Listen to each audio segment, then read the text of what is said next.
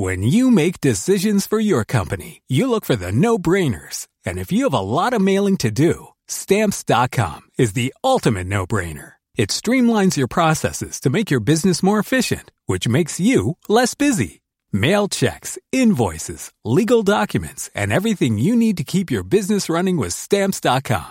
Seamlessly connect with every major marketplace and shopping cart. Schedule package pickups and see your cheapest and fastest shipping options from different carriers, with rates up to 89% off USPS and UPS rates. And with the Stamps.com mobile app, you can take care of mailing and shipping wherever you are. Make the same no-brainer decision as over 1 million other businesses with Stamps.com. Sign up with code PROGRAM for a 4-week trial, plus free postage and a free digital scale. No long-term commitments or contracts. That's Stamps.com.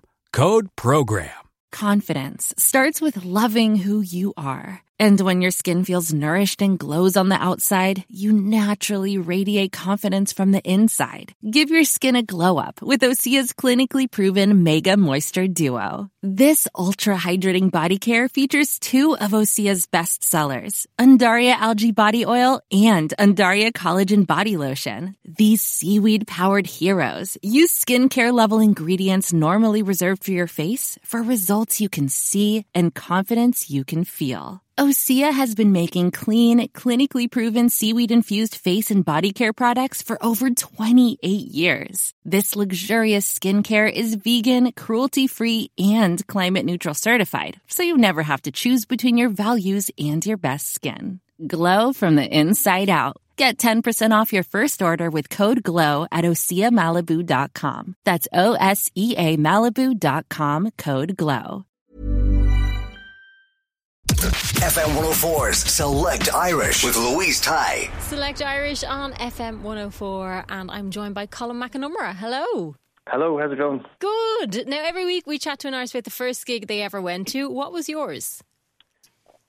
Well, as a kind of like a rock and roll gig, I'm thinking it might have been the SFX, and I think it was a band called Mama's Boys. Yeah, they were kind of like, rockers. Did you go on your own? Was this a gig you chose to? I probably would have gone with some friends, yeah. Okay. But I would have been maybe 14 or 15 or something. Yeah. At that point, had you started music yourself? Yeah, I would have been playing since I was about 7, I think, when I started playing. Go to music lessons, and everybody in my family plays something as well. So. Yeah. So what was it about the gig that stuck with you? I suppose the volume, and also the whole idea of I suppose like a room full of rockers headbanging. It was quite an experience. When you're in a that kind of proximity and intensity, it's amazing, isn't it? Did you ever think of going into rock yourself? Well, I suppose I kind of did in a way with the frames and stuff. So yeah, I ran off with the circus a couple of years later. So I mean, it was probably the same year I would have started busking on Grafton Street anyway. So, okay. And it's true then that I bumped into Glenn, and then that the frames started a few years later. Then, what was busking like at that time? Because I think it's changed quite a bit since then. Well, I suppose the biggest change is that there is no amplification. Yeah. Which, call me old-fashioned, but I would definitely favour, just as regards, it's not as intrusive, and, you don't take over. And also it means that you kind of, I think you need to be better to get people's attention, so people lean in, and whereas now people kind of lean back. And I think, you could kind of have more buskers on the same street as well, because you wouldn't be kind of drowning each other out. So there was quite an organised kind of schedule as regards, you'd kind of agree between different players that you'd, play a certain pitch between certain times. And of course there was plenty of drama as well. We got arrested a couple of times and everything. What did you get arrested for? Well, officially, I think it was part of the Vagrancy Act, which I think has been repealed since. But I think the classic thing is, because we used to draw so much of a crowd, is that, you'd be causing an obstruction and then blocking the roads. Exactly. So the shop owners wouldn't be too happy about that, and also apparently the crowds draw pickpockets and all that sort of thing. So they like to keep the river or the street moving. So that's the general way it works. Right, but for an act, that's actually a really nice thing to happen. I think, to have so many people want to hear you. No, it was great. It was really. I mean, it was kind of. I think once I'd started busking, it was kind of a case of my interest in school, shall we say, fell by the wayside. So I was kind of So I kind of experienced real life, and I was keen to get into it, full time. At that point, you chose music, as did music choose you. For sure. Yeah. It was definitely that, and also there's something very powerful about playing with your peers. Yeah. So I was playing, our school band was a band called Keela, who are still going, obviously. Yeah. And so all the lads, we were in school together. So so just the whole idea of, like, we would have been going to Slogan, Feshes and stuff like that, and then busking at the weekend. And so it was great. I think, and from having kids myself now, I just know that, music kind of takes on a life of its own when you start playing with people your same age, as opposed to kind of going to lessons and having to practice and all that. And obviously you're chatting about busking, and you've done a lot of music up to that point, but what was your own first gig? Oh, well, my own solo gig, or I would have played with I remember, it's funny, I remember opening up for playing with a singer-songwriter called Mark Dignam. Mm-hmm. And he had a band called the Green Band at the time. Mm-hmm. And we opened up for Aslan on the back of a truck in the Janelle Shopping Centre. Excellent. And that in Finglas, I think. So that was in about 1987. Yeah, 1980, maybe 1988. What did that feel like? Oh, it's great. It's amazing. Just to get the idea of just looking from that side of the curtain. It was very exciting, and obviously Aslan were massive. They were probably at their peak fame at that time. So it was a great buzz, and then within maybe 18 months of that, I suppose it started with the Frames then, and then we were, within 6 months we were over in London making our first record. So. Amazing. Have you a favourite performance from all of them? There's so many. It's kind of like different reasons, eras, with different lineups. So you had obviously there's standout moments, like playing Witness and Electric Picnic, who had some great gigs there. Marley Park, I think, was our biggest show at the time. And then getting to play, over the years we've played the Sydney Opera House, and we played kind of, Radio City, and, we played the Greek Theatre in LA, and all these kind of iconic places. So it's been quite the journey. Have you documented them for yourself, even?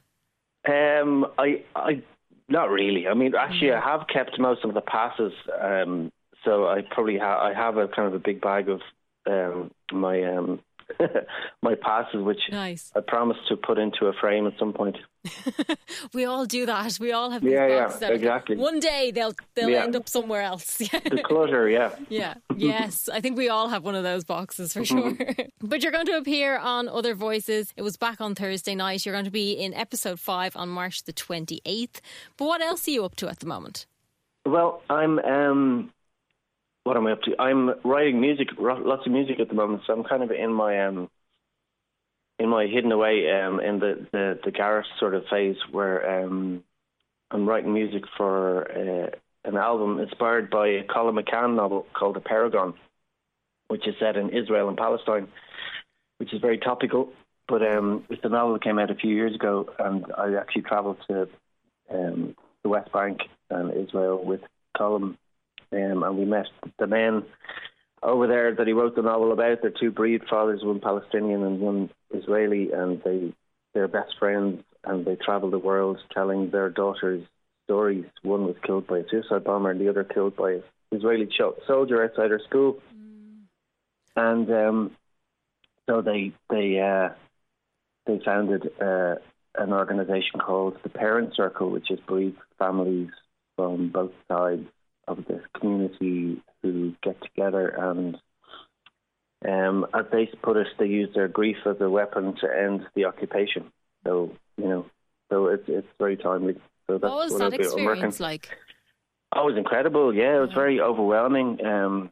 We spent maybe 8 or 9 days traveling across through Israel and Palestine, and met incredible people. And we went on visited refugee camps, the Aidu refugee camp, and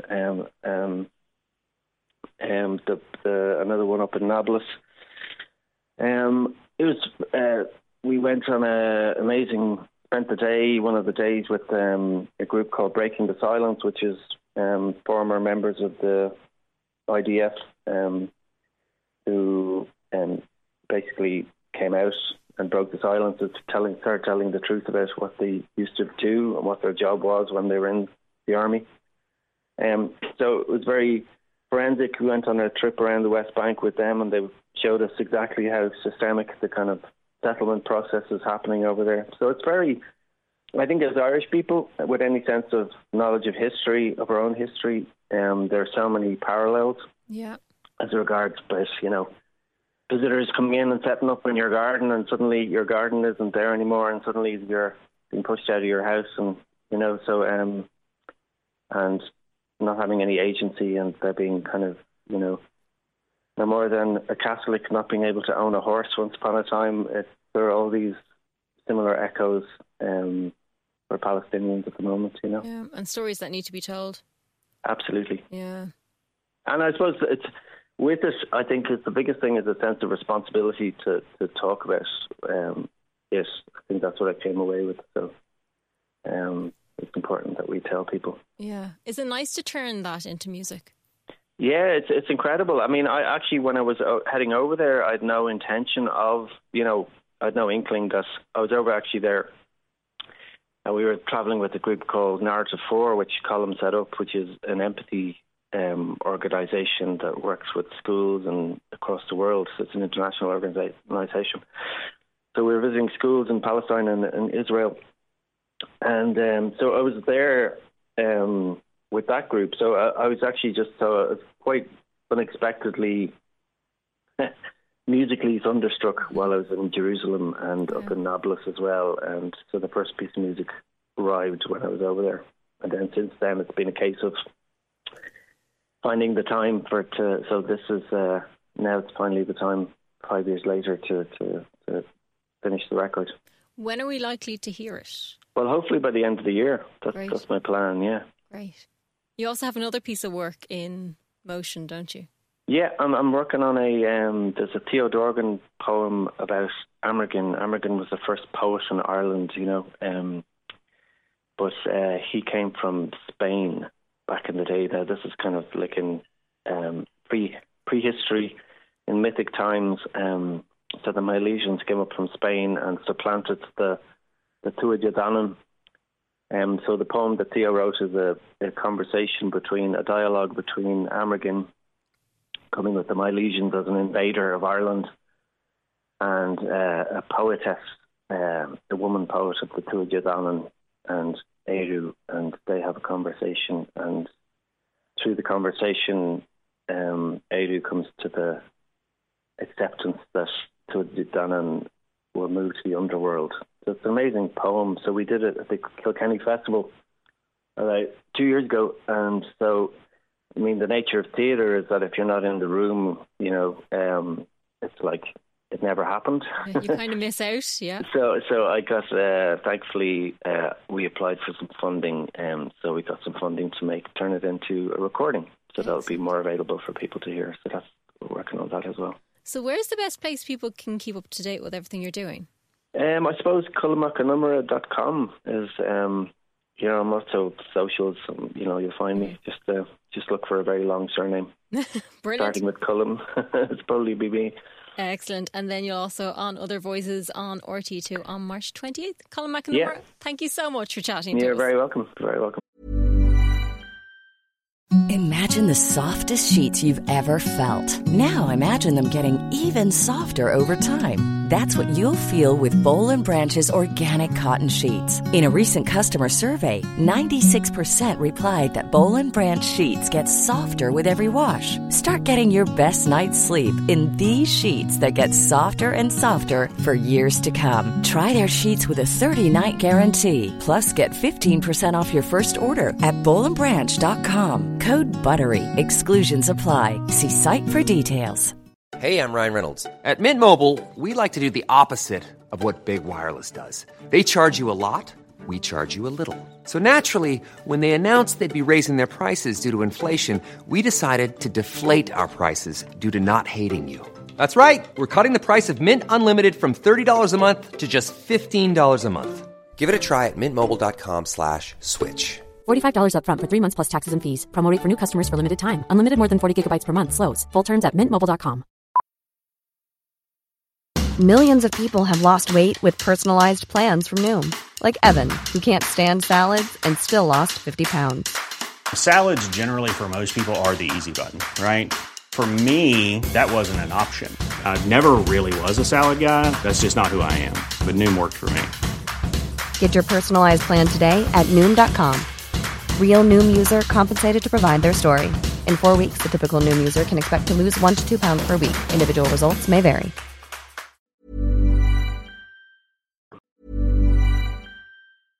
Imagine the softest sheets you've ever felt. Now imagine them getting even softer over time. That's what you'll feel with Boll & Branch's organic cotton sheets. In a recent customer survey, 96% replied that Boll & Branch sheets get softer with every wash. Start getting your best night's sleep in these sheets that get softer and softer for years to come. Try their sheets with a 30-night guarantee. Plus, get 15% off your first order at bollandbranch.com. Code BUTTERY. Exclusions apply. See site for details. Even when we're on a budget, we still deserve nice things. Quince is a place to scoop up stunning high-end goods for 50 to 80% less than similar brands. They have buttery soft cashmere sweaters starting at $50, luxurious Italian leather bags, and so much more. Plus, Quince only works with factories that use safe, ethical, and responsible manufacturing. Get the high-end goods you'll love without the high price tag with Quince. Go to quince.com/style for free shipping and 365-day returns.